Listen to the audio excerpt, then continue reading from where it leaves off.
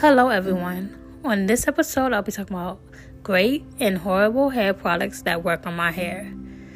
So let's get started. I have tried so many hair brands in my hair. Some are amazing and some are horrible. The only brands I use on my hair that actually work and don't have to change are Mielle Organics by Monique Rodriguez, Flawless by Gabrielle Union, TPH by Taraji P. Henson, and Kaleidoscope Hair Products by Jessica Judy Dupart. All of these brands are black owned as well. These products are not too expensive but not cheap at the same time, but they work on my hair.